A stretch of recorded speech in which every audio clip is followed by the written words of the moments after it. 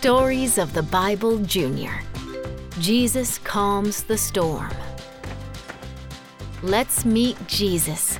Heyo! God's one and only Son.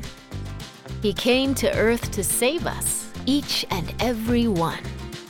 One day, Jesus and his friends sailed in a boat. Jesus fell asleep, and the boat kept afloat. Suddenly, a storm broke out all around. The disciples said, Hey, Jesus, wake up! "Save us! We're going to drown!" Jesus woke up and told the storm to be still. Shush, shush. It stopped at once and obeyed Jesus' will. The boat was safe and the skies became clear. Jesus asked his friends why they were so full of fear. The disciples were amazed at what Jesus could do. Even the wind and the waves did what he told them to.